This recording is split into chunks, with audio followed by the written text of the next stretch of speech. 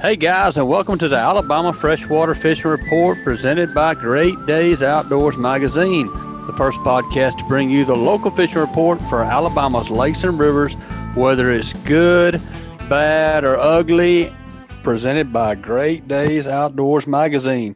If you hunt or fish Alabama or in the Deep South, you know that it's different down here. Spawning seasons, patterns, food sources, they ain't the same down here as in other parts of the country. At Great Days Outdoors Magazine, Southern outdoors writers pick the brains of the best Southern hunters and anglers and give you the best how-to, where-to, and when-to articles, along with so much more. Pick up a Great Days Outdoors Magazine subscription and become a better Southern outdoorsman. Great Days Outdoors Magazine can be found at your local Barnes & Nobles, Books A Million, Tractor Supply Company, Rural King, Bass Pro Shops, or you can save and buy online at greatdaysoutdoors.com. What's up, guys? I'm your host, Brian Sim. Thank you for joining us today on the Alabama Freshwater Fishing Report. As always, I'm excited to bring y'all another great show.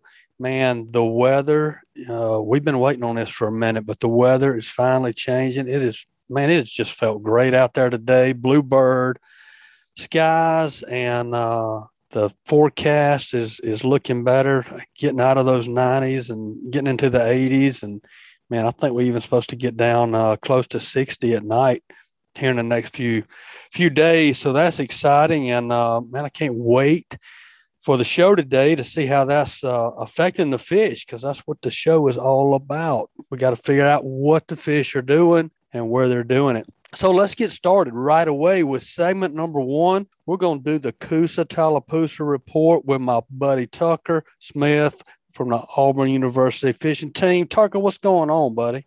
Hey, man, how are you? I'm doing good, man. Doing good. I know you guys y'all been road warriors lately, hadn't you?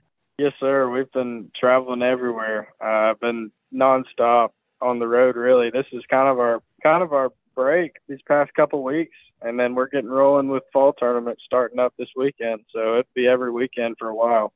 Where are you going this weekend?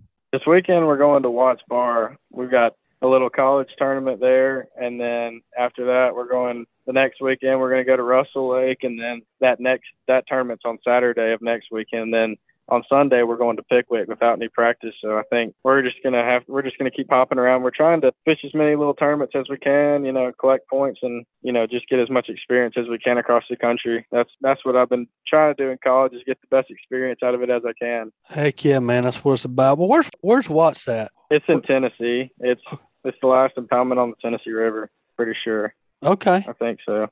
There you go, man. Well, I know y'all made a good showing up at the national championship on the Potomac? No, that was at the St. Lawrence River. St. Lawrence River, that's right. Yeah, man, it would have to be challenging. And it's a cool thing about what you guys are doing and fishing with Auburn and all these college teams and what they do.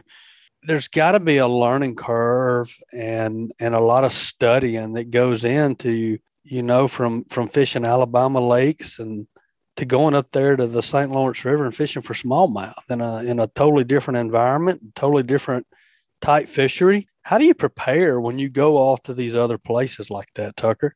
Yeah, I would say that's true. Yes, sir. I mean, fishing in Alabama, we've got a wide variety of lakes that we fish around here. I live in Auburn now, and we've got the Tallapoosa, the Chattahoochee, and the Coosa River all an hour's away. So we've got really every diversity of lake that you can choose. We've got clear water lakes like Martin, dirtier water lakes like the Coosa River, and all this kind of stuff. And then in Alabama, we've also got places like Pickwick and Wilson that have smallmouth. But going up north is always a great time, just because the places up there don't get as much pressure as the places down here. You got hundreds of boats on the water every weekend down here fishing for bass, and you go up there and you'll see a few boats at the boat ramp fishing for bass. Mostly they're just walleye guys and stuff up there. So you really, it's a lot of fun to go up there.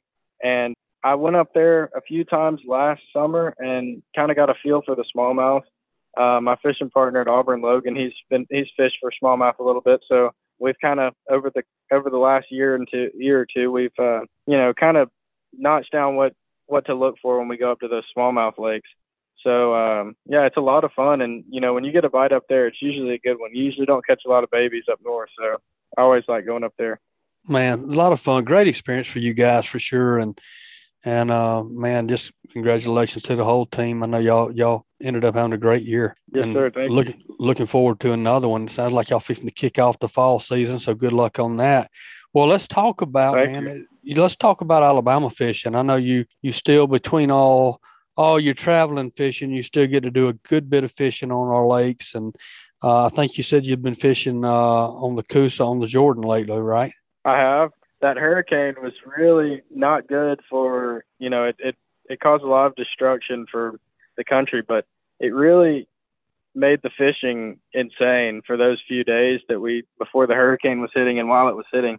Those were some of the best days I've really seen all summer fishing around here. The weather kind of cooled off, the pressure dropped a lot, and the fish were just really biting. I went to Jordan, and, the fish were just biting really good up shallow. They were biting really well in the grass, swim jig and flipping. The summer's been really hot, so, it's been a tough bite to get them to bite in the grass, honestly. Whenever that hurricane was hitting, it was really like all the fish pushed up shallow to feed before that storm was hitting. And it was a really fun few days. And I also got on some schooling fish, too, with swim baits and stuff like that. And that was also fun. But, I also went to Harding on those few days. And Harding's generally a tough lake. It's about 30 minutes away from Auburn. It's generally a tough lake. You don't catch many fish out there when you go. But I'm telling you, man, whenever that hurricane was about to come through, I've never seen so many fish bite at that place. I mean, it was just unreal. Just going down the bank, you could catch, I think we caught probably 40 fish that day, and it was just unreal. So do you think that doesn't happen? I mean, I know things cooled off a little bit, so there was a little change in temperature, but do you think it's more of that, or do you think it was the pressure? And, to back that question up, is pressure something that you guys look at and think about? Well, no matter where we're fishing, we can't really, the pressure is going to be what it is, but I would say that the pressure definitely helped when that hurricane was coming through, that storm. It lowers the pressure, and it really triggers those fish to bite. I don't really look at the pressure that much, but I definitely could tell it was a difference when I fished out there. And, with this cooler weather, like you were saying, the 60-degree nights, I think it's really going to just turn those fish on, and it's going to be getting better and better because, the last couple of weeks I've been catching a lot of fish that are really long and skinny, and I'm ready for those fish to fatten up and be some 4 and 5 pounders because, they've got the frame to be some really good fish, and they're just really skinny right now. So we need that cooler weather to come in and them to start feeding up on bait and getting big. Absolutely. Well, with fishing, we don't hear people on the show talk about pressure very often, and I'm not sure why. Maybe it's not as important. I know with deer hunting, and I mean, we were right here on the verge of deer season coming up, and bow season will be starting next month. So I know I'm looking forward to that myself. But pressure is something that I pay absolute attention to when I'm hunting. I mean, it may be one of the number one factors that I look at. Yeah, I've been fortunate to be around some guys like, Drury Outdoor guys, Mark Drury and Waddell and some of those. And they don't go hunting. They don't even go. They're like, we don't care what the wind's doing, how cold it is. I mean, the rut, it changes things a little bit, but the number one thing we're looking for is the pressure. And when we see that pressure rise to, over 30, up to 31, that high pressure, the deer are going to move. And I know this is a fishing show, so we're going to go off on a tangent here, but I was up in Arkansas deer hunting with a buddy of mine at a place that's just covered up. And I was hunting on a big soybean field. I was bow hunting in a corner in a cut field. And he said, now, Brian, you're going to see 50 to 60 deer this afternoon, and you're going to see 15 to 20 bucks. And then he started telling me about all these, now if you see the big 8, don't shoot him. If you see this one, shoot him. And I'm sitting here going, I'm like, man, this is going to be an absolutely fantastic day. And he said, I'm going to go sit in this other field on the other side of the property.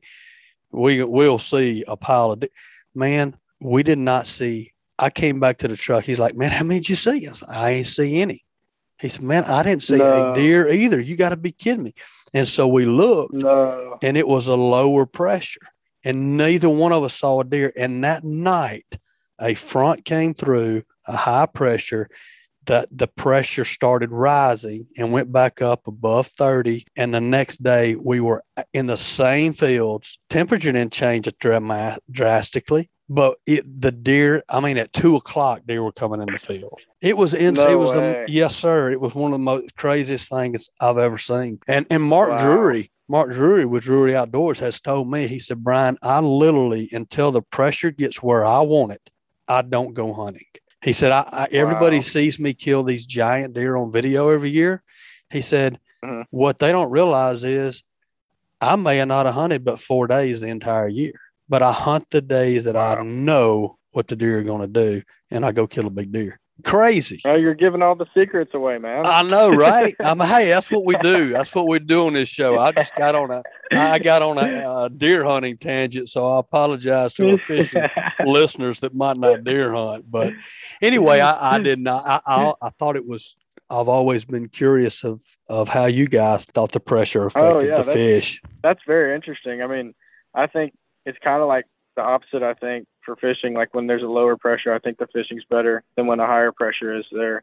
But I think it definitely has something to do with it. And I think that people don't really realize that. You know, I'm going to go fishing every chance I get, no matter what the pressure is. So I don't really look at it as much. That's why I don't really look at it, you know, as much as I could. But I definitely think it affects the fish, you know. Yeah, I'm sure it does. I've always heard that, but I didn't really know how it affected them. Anyway, so right now, this time of year on the Coos, I mean, how do you structure your day? I mean, kind of what are you thinking when you hit the water? What you got tied on? Kind of walk me through that. The way I'm looking at it, depends on the day. If you've got a cloudy day, you've got some rain or something coming in, I'm going to be focusing on a shallow bite. So most of the time, if I go to a grass lake, let's say Jordan, and it's cloudy, I'm going to have me a swim jig tied on. I'm going to have a frog tied on. I'm going to have a spinnerbait tied on, stuff like that. You know, when it's cloudy and this time of year, I feel like a lot of fish push up shallow because of how hot it's been. You know, they want to be shaded. They don't really want to be super active when it's very hot and bright sun. So whenever they get a chance of cloudy and a little bit of wind and stuff like that, they're gonna ambush up shallow. So those seem to be the best days. Maybe a little bit of top water too. I'll have like a buzzbait or something tied on, book maybe. But you know, when you get those bright sunny days, top water and stuff like that's always good in the morning for the first hour or so till that sun peaks out. Then I start looking for brush piles, schools of fish, depending on the current being on, and flipping docks and stuff like that, and even flipping grass mats, places where they can shade their eyes from the sun. But you know, docks especially, that's a go-to, especially when the sun's up. Flipping a jig or something like that, it's always good. But you know, that's kind of the way I approach it. Yeah. Does color? How do you decide what color to fish with, like on your swim jigs and stuff? Does it matter? Is it watercolor, sunny day, cloudy day type thing? It's definitely a little bit of everything. I would say watercolor for sure. You know, if it's muddy chocolate milk, I'm going to have a black and blue tied on. You know, if it's cloudy, most of the time I'll have a white tied on, especially if they're feeding on bait. And if it's, you know, a little bit sunny, partly cloudy, you got some sun in there, the water's a little bit clear, I'm going to have a green pumpkin tied on to look, you know, the most natural I can, like a bluegill. And just depending on, you know, how many bites you get. If you pick up sometimes it'll be completely the opposite of what you think. You start swimming a white jig when it's cloudy and you're like, oh, you know, I'm going to catch him on this thing, and you don't get a bite, and you switch over to a black and blue when it's cloudy and you start getting, you know, 15, 20 bites. You know, you just kind of have to play with it and see what they're wanting that day. Some days they'll be completely different than what you think. You know, it's fishing, man. They're always changing their minds, and they're always moving. They're always doing what they want to do. You can't ever, whenever you know, make the right decisions and pinpoint them, that's the day you're going to win. But it's really hard to do that. Yeah, it's a chess match for sure. It is. Yeah. What days, like this time of year, you mentioned fishing topwater early in the mornings this time of year, do you want wind when you're fishing the top water more, or is that early morning when the water's real calm and still? Is that still okay? I would say it's fine if it's still or windy. Windy helps a little bit. It disperses the top of the water, disrupts it, so they don't get as good of a look at it. So windy days, mornings, a little bit of chop on the water seems to be the best. If it's calm, you can still catch them on top water. You just kind of have to be a little bit more quiet with your approach and not just go buzzing across the bank. You just kind of have to slow down a little bit. But when it's windy and there's a good chop on the water, I like covering as much water as I can for those first few hours of the day, or first hour or two of the day. Cover as much water as I can, to catch as many fish as possible. Good stuff, man. Well, look, before I let you get out of here, I got to get a tip of the day from you. And so if somebody's coming down this weekend, going to fish the Coosa, Tallapoosa, what would your tip of the day be for this weekend? We know we got a little cooler nights coming, got some great fishing weather. So if you were going this weekend, how would you do it, man? What would your tip be? I would say if you want to have some fun, I know it's pretty hard, but you need to get up as early as you can, put you on a top water, and get out on the water and hit as many places as you can. And I promise you'll get some bites. And, you'll probably catch some big ones too. Just cover as much water as you can early in the morning and have your favorite top water tied on and go catch some fish. Good stuff, Tucker, man. We appreciate it, buddy. Love having you on here, and you do a great job on these reports. And, man, good luck to you the next couple of weeks, and look forward to having you back on soon, brother. Yes, sir. Thank you for giving me this opportunity again. Absolutely, man. War Eagle. War Eagle. All right, buddy. Take care. All right, guys, that's going to be it for segment number 1. Let's take a quick break and hear from one of this week's sponsors. The Hunting Exchange. In this day and age, we all know it's a struggle to sell hunting equipment on large social media platforms, and that's where the Hunting Exchange steps in. Hunting Exchange is an app for iOS and Android that gives you a one-stop shop to buy and sell your hunting gear. Whether you're looking to sell your bow, broadheads, technical apparel, stands, saddles, or anything in between, this secure platform allows you to buy and sell gear with confidence. As a buyer, each dollar you spend is insured by PayPal, and as a seller, there are no hidden charges like other platforms, and listing items are also free. Gone are the days of having listings removed from Facebook and worrying about being banned and removed from groups for wanting to sell something as simple as your bow or a knife. So head on over to the App Store or Google Play and experience a new hassle-free way to buy and sell hunting gear by downloading the Hunting Exchange app today. Welcome back, guys. Awesome segment from Hunter. Love having those college guys on, but segment 2, I love having this guy on because he catches crappie. He catches them often, and they're big, and he's sending me pictures right now, and y'all wouldn't believe these pictures these fish this man catches. Tony Adams, what's going on, my friend? Man, just work. Just like to see that old tip of that rod bend over, and I like to bring them on in and sling them in the boat. Well, by the looks of these pictures, it's been bending over a lot.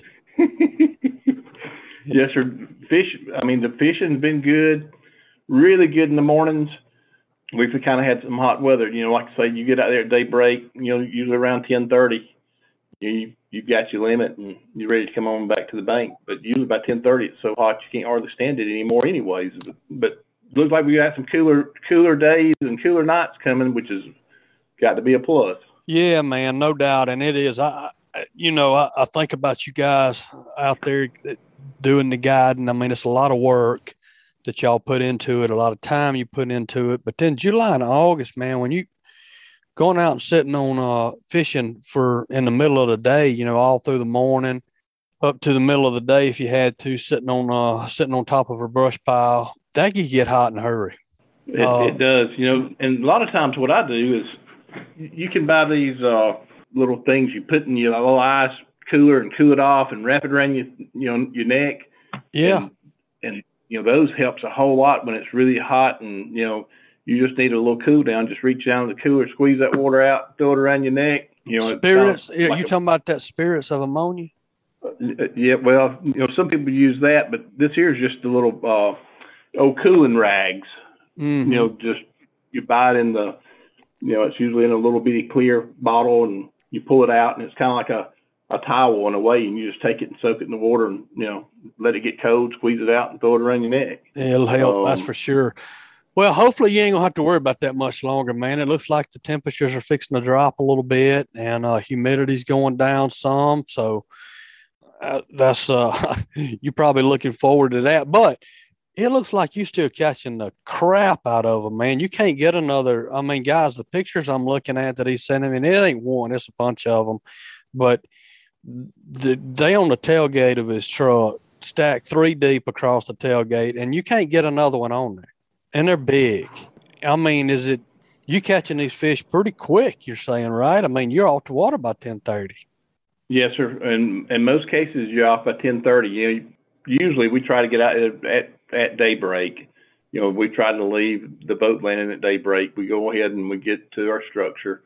The way we've been catching them, is usually we'll get out there in the mornings, and what we'll do is we'll fish some shallow structure. And when I'm talking about shallow structure, I'm talking about 8 to 12 foot deep. And a lot of those fish during the night has started running in the flats, chasing shad. They pulled off the structure and kind of getting out searching for their the shad, the bait, and then you find them in those flats or on those fingers that's off the flats, and usually they're there and they're hungry.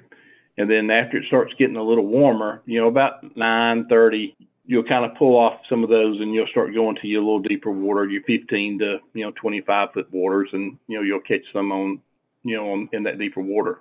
By then, the suns came up, and they're looking for that brush pile that they can get out of that sun, and just and then from there you can just drop your minnow down in there, or if you're fishing a jig, just take your jig and just slowly move it, just twitch it, or either drag it. A lot of times I'll take mine and I'll just drag it, just real slow, maybe not but 2 or 3 inches at a time, and they'll come up there and attack it. Do you slow things down? It sounds like what I'm hearing. The summertime and the hot like this, water temperature's up. Do you find that it helps to slow it down a lot like that, and you have to keep it in front of them and kind of almost force them to bite it maybe a little bit? That's right. In the summertime, in the morning is not quite that bad, but usually when that sun starts coming up and it gets a little hotter, you've almost got to put it right in front of their face. And I'll use usually a smaller bait, if it's a smaller jig or if it's a smaller minnow. If I'm jig fishing, I will slow the movement down, to very little. You're talking about moving your rod, 4 inches. I mean, you're not moving it much at all. And then if I drag it, I may not drag it but 2 or 3, 4 inches at a time, and then I pause it and then just, drag it, which is pulling side to side instead of up and down. And during the summertime, it's kind of like a winter bite here on Lake Eufaula. You've got to put it right in front of their face, and you've got to slow it down for them to hit it. And I guess that's where the electronics are valuable too, because if you didn't have the electronics and you weren't looking at the fish, you may go through there a little hot, a little faster than they want it, and you may make a couple passes through it or drop, and go, well, they ain't no fish here. Let's go to the next spot. And you may do that all day and just be like, well, they just ain't biting. Where with your electronics, I mean, you're looking at the fish, they're there, and it's just, okay, what do I got to do to get them to bite? That's right. And then, there is times, even myself, I'll pull up on a hole and the fish is there, and you can't beg for a bite, but, most cases, you're going to always get 2 or 3, 4, off of every, off the spot, even if they're not wanting to bite, just because you put it there in his face. Right. And then, like I say, the morning bites has been good all summer long. And then, the bite does slow down, around 10:30, 10:30, it starts getting, slow, where you really have to move that bait really slow or drag it really slow to make them come out of that shade or that structure to to eat. So what does the water temperature now? We talking about cooler nights. You know, they talking about it getting down in the mid 60s, maybe even low 60s in some places in Alabama.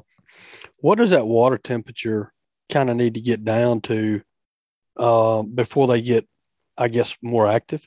You know, and I paid attention to it, but I don't remember that number. What I usually like to do, the end of September, usually it's about the third, fourth week of college football is usually the time that we start catching them back on the shallow structures.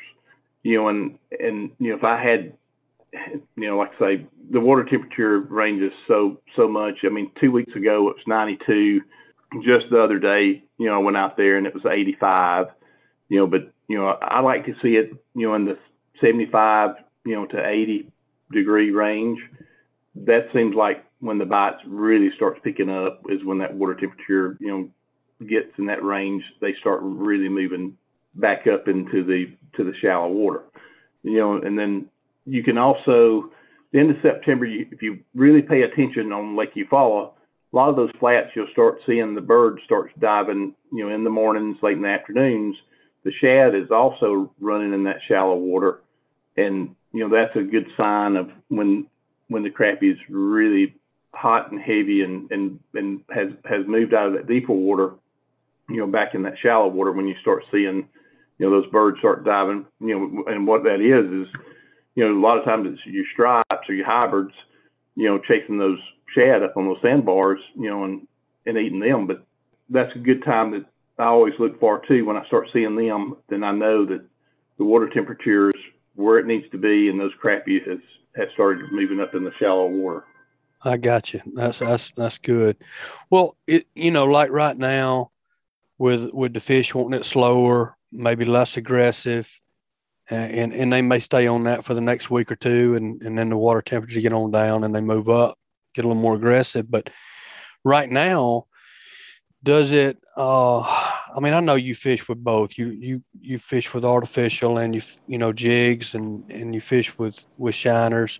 Does one outproduce the other when the fish are slow? Not really. I think it's all. You know, your Aho jigs. You know, Aho jigs has got the bait that goes into the eyes. You know, which puts scent in the water, which you know helps the fish bite. It helps and entice the fish to bite because you do have a scent that's there. Now explain that to me because I've never seen one. So you said the line. Explain that to me. The Aho jig is just like a regular jig head, but in the eye where the eyes are on a regular jig, you know, it could be blue or yellow or red, green, whatever. Instead of eyes, it's like you punch the eyes out, and it's got a little hole on both sides of the jig head. So you take your bait and you push the bait into the eye. Well, that bait stays into the eye of the jig head, causing it to put scent in the water.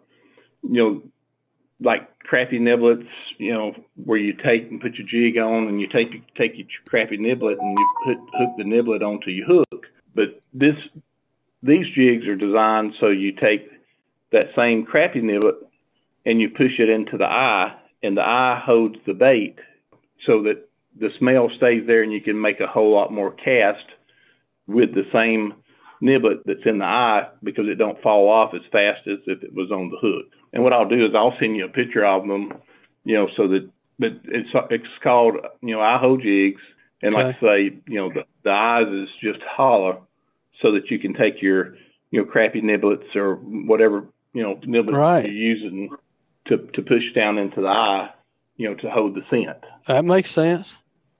I like you know, it. Like I say that, and you know, like I say that helps a lot when the bite's slow because you're also getting, you know, your jig head, your color, your jig, whatever color you use is based on what, you know, color they're really wanting that day, and then you're also getting the smell in the water of a scent trail, you know, so it enhance them to bite a little better.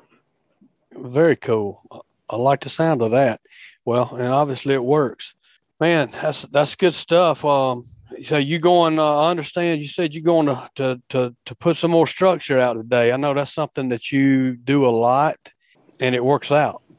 Yes, sir. Today we're going to be, putting out some 16-foot cedar trees, and we'll have concrete, tied to the cedar tree. So we'll go out there and, we've already got our spots, already marked where we're going to put structure out for this coming year. So as we get breaks in that, in the afternoons, we'll start going out there, and start putting it out. And, from here to, mid-February is a good time to put it out because there's a lot less boats on the water because you've got football practice going on, football games going on. You've got deer hunters is getting ready to get back in the woods. So you don't have as much boat traffic this time of the year. So that way, not everybody's not seeing where you put it. That's right. So now 16-foot tree, that's a pretty good size cedar. Yes, sir. Do you weight both ends of it? Do you just weight one end of it and does it stand or? We weight it from the top to the bottom so it lays flat. Okay.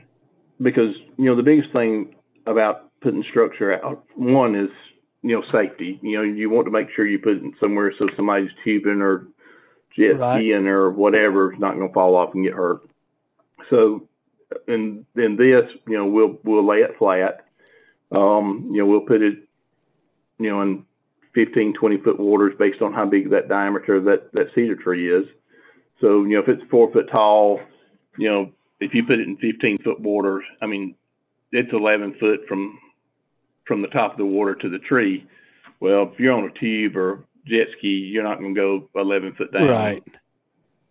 So we lay them flat, and, we really like to find places that's already got structure there. That could be old stump, or it could be a old blown down tree from, when they back the lake up. So some of those places has already got some fish on it, but over a period of time, some of that, rots or deteriorate. So we try to add stuff back to those locations so that, it is a habitat for the fish to come to and get on, which, bass and crappie and, catfish and everything else get on it. But, those crappie really, really likes it. Yeah, they love it. There ain't no doubt about that. Well, I'm going to let you jump off here and go do your thing. But before I do, I got to get a tip of the day from you. So somebody's coming to Eufaula this weekend. What's your tip? Well, I'd say, make sure that, you're working that bait really slow. Don't get in a hurry. Take your time. You may want to work it by just dragging it, or you may want to lift it up, let it fall back in place, let it pause for a minute. You may want to do a combination of dragging it, lift it up, just like horizontal and vertical fishing, but do it very slow. Good stuff, man. Keep it slow for right now. The water temperature will get a little cooler here before long, and things will speed up a little bit, but right now it's still a slow go. But the fish can definitely be caught. Hey, if somebody wants to come jump in the boat with you, Tony, and guys, I highly advise that you do it because you're going to learn a lot and you're going to dang sure catch a bunch of slabs. What's the best way for them to get in touch with you? Best thing to do is they can call me. It's Tony Adams at 334-695-3003. Tony Adams, 334-695-3003. Or you can look me up on Facebook. It's under Tony Adams, Lake Eufaula, so you shouldn't have any problems finding me. Good stuff, man. Tony, be safe out there, man. Appreciate you and love having you on, and look forward to having you back on soon, my friend. Yes, sir. Y'all have a good one. All right, man. Take care. All right. Thank you. Yep. All right, guys. That was another awesome report, and it was brought to you by SunSouth. From outdoors equipment, parts, services, accessories, SunSouth has you covered. Own the best for less. Visit SunSouth or sunsouth.com for quality John Deere equipment. SunSouth, for those that do.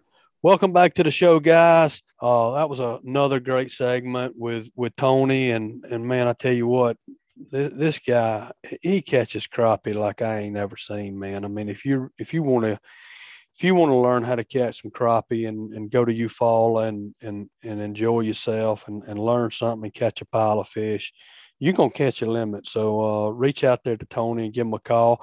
But let's move on to segment 3. Let's go up north to the other end of the state from Eufaula. And with Brent Crow from Pickwick. What's going on, buddy? Not much. How are you? I'm doing good, man. You've been a road warrior lately, of what I understand. You've been all over.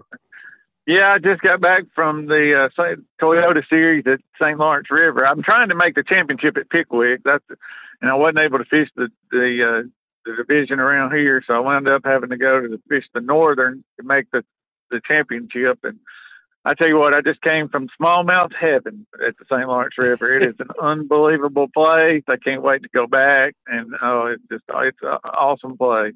Well, did you make it? Did you qualify for Pickwick? I finished sixth in this one. There's one more tournament at the Potomac River next week. So I'm in 27th. They take the top 25. I didn't have a good tournament at Champlain and then bounced back at St. Lawrence. And now all I need to do is like I said, 27th, and I got to be in the top 25. So if I catch a few at the Potomac, I should be good. And that qualifies me for the championship at Pickwick in late October for $250,000 first place. So. Man, how awesome would that be to have that opportunity on your home lake? I mean, good gracious. I did make all that driving that I've done and fixing to do to New York and Washington. It's worth it. I can promise you that. I mean, I feel like in the fall at Pickwick, the last 3 years seems like I'm there every day. I mean, I do a few trips at Smith in the fall, but for the most part, I'm at Pickwick every day from now until December, mid-December. So I feel like that I'll have a chance. You'll have a chance, that's for sure. Well, it was really interesting because on our first segment today, we had Tucker Smith with Auburn Fishing Team on, and he was talking about them going up on the St. Lawrence River and fishing. And he said something that kind of blew my mind a little bit. He was saying, Brian, it's just – there's not near the fishing pressure up there that it is down here. And I'll be honest with you, I would have thought it would have been the other way around because there's such a big population of people up there compared to down here. But did you kind of see the same thing as far as not as many boats on the water? Well, first of all, the place is massive. I mean, it is. I ran 70 miles one way to where I fished in the tournament, and there were people running all the way to Lake Ontario, which is another 20 or 25 miles. So, Goodness. And you can catch fish there were people that made the top 10 without leaving side of the ramp, basically. So, the whole lake is just full of fish. I told somebody, if there's 100,000 smallmouth in Pickwick, there's 10 million up there. And the locals actually, Syracuse is the biggest or the closest big place. It's like an hour and a half or an hour and 15 minutes. But other than that, I mean, on the river itself, there's nothing. I mean, just a bunch of little towns, and you've got so many people up there that fish for for muskie and walleye and perch and whatever. So it's not, and even salmon. So it's like here everybody bass fishes. That's not the way it is up there at all. And that's really interesting. And you're right. They got a lot of other things they can fish for up there. But when you brought up a question that I've always wanted to ask somebody that's a professional fisherman like yourself is, when you go to somewhere way off like that, I mean, you may have fished it before, but it ain't like, you don't know it like, Pickwick, obviously, and some of the Alabama lakes. But what makes you look at that map and go, okay, I'm going to run 70 miles upriver? This was my first time up there, but I talked to a couple of people who'd been before just to get general stuff. And the reason I wound up in fish where I did was because that was the first place I went when I started and in practice, and I wound up, it just happened to be the right place for me anyway. And so I caught him up there the first day I was there, and then I thought, okay, well, I'm not going any further than this, and I fished my way back to the ramps in my remaining practice.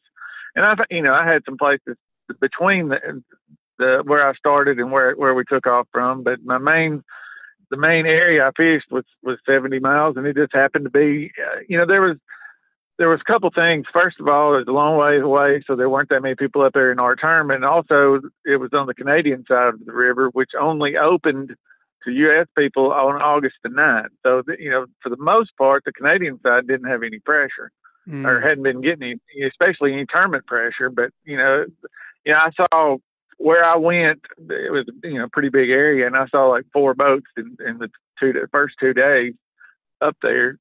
And like I said, there were people that went to Ontario. I mean, top 3 in the tournament were on Lake Ontario fishing like 2 hours. I mean, that's just unbelievable what they did. And but like I said, it's an amazing place. You could have, I mean, there were people that made the top 10 without running 20 miles. So, but it's what really helped me actually was learning how to fish the current in Pickwick. I mean, I basically applied the same stuff up there that I've been doing at Pickwick all these years. It's just you fish with smaller baits and deeper water and lighter line, but it's the same thing with current breaks and eddies and whatever. And that was the biggest reason that I was able to do well. It's just, like I said, I just did what I do here, just deeper and with smaller stuff.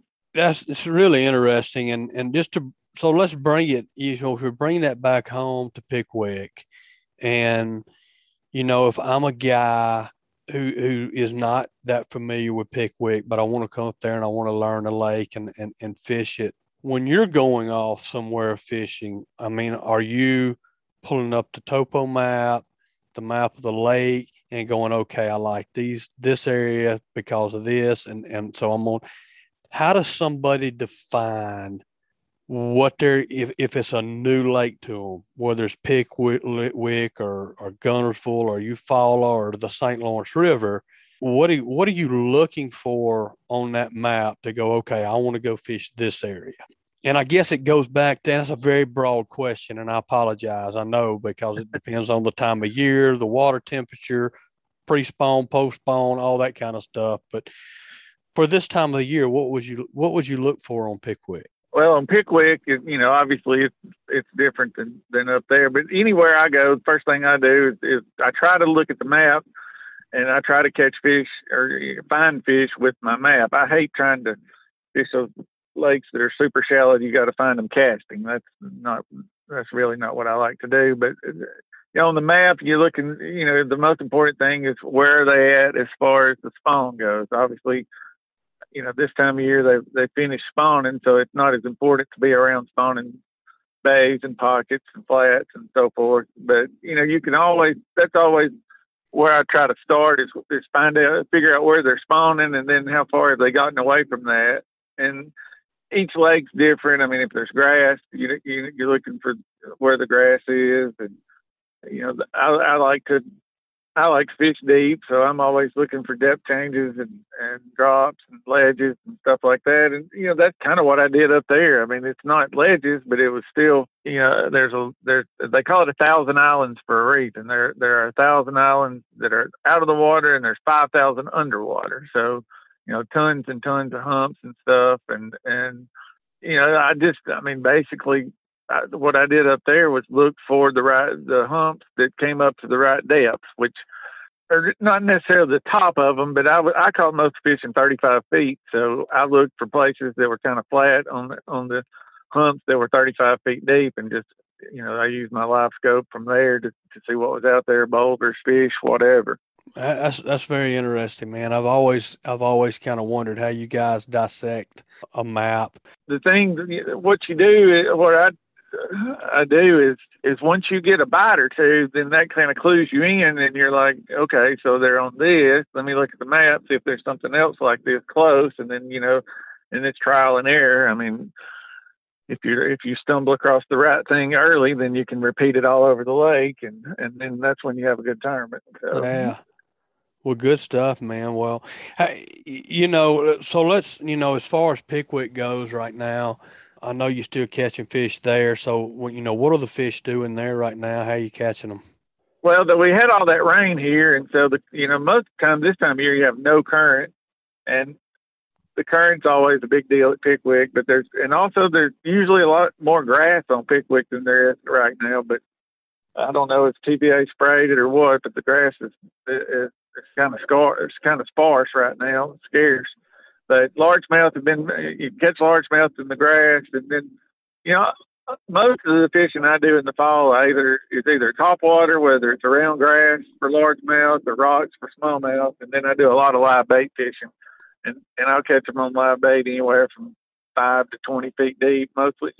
That's all current breaks and stuff like that. And I know a lot of people probably, I don't want to go live bait fishing, but when you catch one every time you drop a minnow down, it's not always smallmouth. We catch big spots, catch largemouth, catch everything, catfish, sauger, stripe. I mean, it's fun. And I have always, most people drift, and a lot of people at St. Lawrence just drifted a net, but I don't do much drifting, and it has really, really helped me as far as learning how fish position and current, and it's always different. If they're running 15,000 CFS, they're here. And then if it's 45,000, they moved over a little bit. Then they move up more into the front of the place. And then it's 80,000 CFS, the same little area, same point or whatever. The fish are in different places. I mean, like I said, it has really, really helped my fishing as far as current goes, understanding how fish position. And like I said, I think that was a big key to what I was able to do up there. And I've used it all over the place. And I think if I make the championship, it's going to really help me this fall, too. Yeah, absolutely. Well, speaking of the live bait smallmouth fishing, I know that this is the time of year that people do that. And we hear about that. And September, October is when it seems to be the best from what I hear. Why is it just a fall? Why is live bait for smallmouth why does it just seem to be a fall time to do that? Why don't we do that? Well, the main reason is for up here is we catch our own bait, and it's like in the summertime, it's hard to do. So in the fall, it's usually not a problem. There are days where it takes a little while, but I can always catch bait in the fall, no problem. And the fish, if you put a live minnow in front of a fish in July, he's going to bite it. It's just catching bait, and it's so hot and whatever. But, you can use shiners or whatever. But the thing about it is, in the summertime, if you know where fish are, you can usually catch them on artificial stuff. And obviously in the spring you can. In the fall, it's tough. I mean, it just is up here. And you're out live bait will outfish artificial any day of the week, any day of the month from September until December. I mean, that's just the way it is. And I mean, when it starts in September, and I think it actually peaks late November, early December is actually the best time up here. And I mean, there are days where it's no problem to catch 20 pounds of smallmouth, 25 pounds of smallmouth when the current's right and everything else late November, and the numbers are just unbelievable too. I mean, it's so much fun. Man, that sounds like a lot of fun. You're reeling something in with every minnow for the most part. And it seems like the later it gets, the more the ratio turns to smallmouth. You quit catching this mini drum and catfish and all that, the later it gets. But it's just constantly something though. Like that sounds exciting. Yeah, and then I have two people with me, and then there'll be doubles and triples all day long. I mean, it is a lot of fun. It's catching. It's not fishing with live bait. Yeah, you're catching. How big is the bait? Is the bait you're using? I catch. The smallest ones are like 3-inch gizzards. We use gizzards or thread fins. And, most of the time, if you can get 4.5-inch thread fin, that's the best. But they bite 6 and 7-inch gizzard shad too. Sometimes it's a little hard to hook them because the bait's so big. But I mean, and I'll catch. It's amazing what you can catch with 6, 7-inch gizzard shad. I mean, 13-inch spots bite them, 12-inch smallmouth, 12-inch largemouth. I mean, it's unreal how they'll bite big bait. It's hard to catch a day's worth of those gizzards that are that big. A lot of times I can make one throw of the cast net, catch all I need, 4-inch thread fins, but to catch the bigger ones, it takes a while. But I mean, they bite everything for the most part. It's whatever you got, they'll bite it if you put it in front of them. And that's that's one thing I really learned more than anything. You have to figure out the way to get your bait in front of them. The more current there is, the harder it is. It doesn't make them bite any more or less. It's just bait presentation. You just have to figure out where to throw, how much weight to get it in front of them. Because if you get it in front of them, they bite it. That's what I was sitting here thinking in my mind. I'm trying to picture your setup, but throwing a pretty good size weight. I mean, do you want that weight light enough to where it still skips along the bottom, or are you wanting it to sit and stop? No, I use 8-pound test with a split shot on spinning rod, and the more current, the more weight, but you definitely don't want to have too much because then you stay hung all the time. It's just you got to find that the happy medium where it gets down but don't stay hung. Most of the time, one number 3 or 4. I use 3, number 4, number 5 split shot. Just like I said, depends on how much current. Yeah. Man, that's awesome. Yeah, I need to get up there and do that this year. I've never done the live bait thing, and I need to give that a try for sure. Well, man, Let me know yeah, absolutely, man. when you get ready to come. I'll have to hook up with you. That's for sure. Man, I appreciate you taking the time to get on today. But before I let you get off, I got to get a tip of the day from you if somebody's going to come up to Pickwick this weekend. So this weekend, I would concentrate on throwing a topwater, whether it be a frog, a spook, whatever. There's a lot of fish being caught on top right now, and if you can find some grass, you can throw a frog or a toad, either one. But that would be what I would be doing, especially all morning long, is throwing topwater up there. Good stuff, man. Hey, topwater, that's a good. People like hearing that tip because people love fishing topwater. So. That's awesome, Brent, man. Hey, if somebody wants to book a trip with you and come do this live bait fishing this fall, what's the best way for them to get in touch with you? Just call me 256-466-9965. Y'all give Brent a call, and, man, I promise you ain't going to regret it from what he's talking about with this live bait, smallmouth fishing. It sounds like a world of fun, man, and catch a lot of fish. So, hey, good luck to you in a couple of weeks back up in where'd you say you was going? Going to the Potomac River next week. Good deal, man. Yep. Well, good luck to you. Go up there and knock that thing out, get in that top 20, top 25, so you can have a chance at that big money on Pickwick. That's what I plan on doing. I appreciate it. All right, man. We appreciate you. Be safe, and I'll talk to you soon. All right. Sounds good. Thank you. Thank you. All right, guys, that's going to wrap up another great segment. Y'all take just a minute and check out some of the businesses that keep this show free to you. Bucks Island Marina. At bucksislands.com, you can check out the full list of inventory from new and used bass, pontoon, bow rider style boats, new and used motors, as well as kayaks for sale. They love trade-ins, which provide a steady stream of used boats. They can rig your boat at their 18-bay service department or ship your new motor anywhere in the United States. They provide boat service on all kinds of boats, even if they weren't purchased from Bucks Island. They have factory-trained and certified technicians, so visit them at 4500 Highway 77, Southside, Alabama 35907, or give them a call at 256-442-2588. All right, folks, that's going to wrap it up for this week. If you're enjoying the podcast, as always, please take a minute to subscribe, rate, and leave us a review wherever you listen to the podcast. If you'd like us to email it to you, we'd love to do that each and every week, too. So just text the word fishing to 314-665-1767, and we will email you the show each and every week. Stay safe out there on the water, guys. Talk to y'all next week.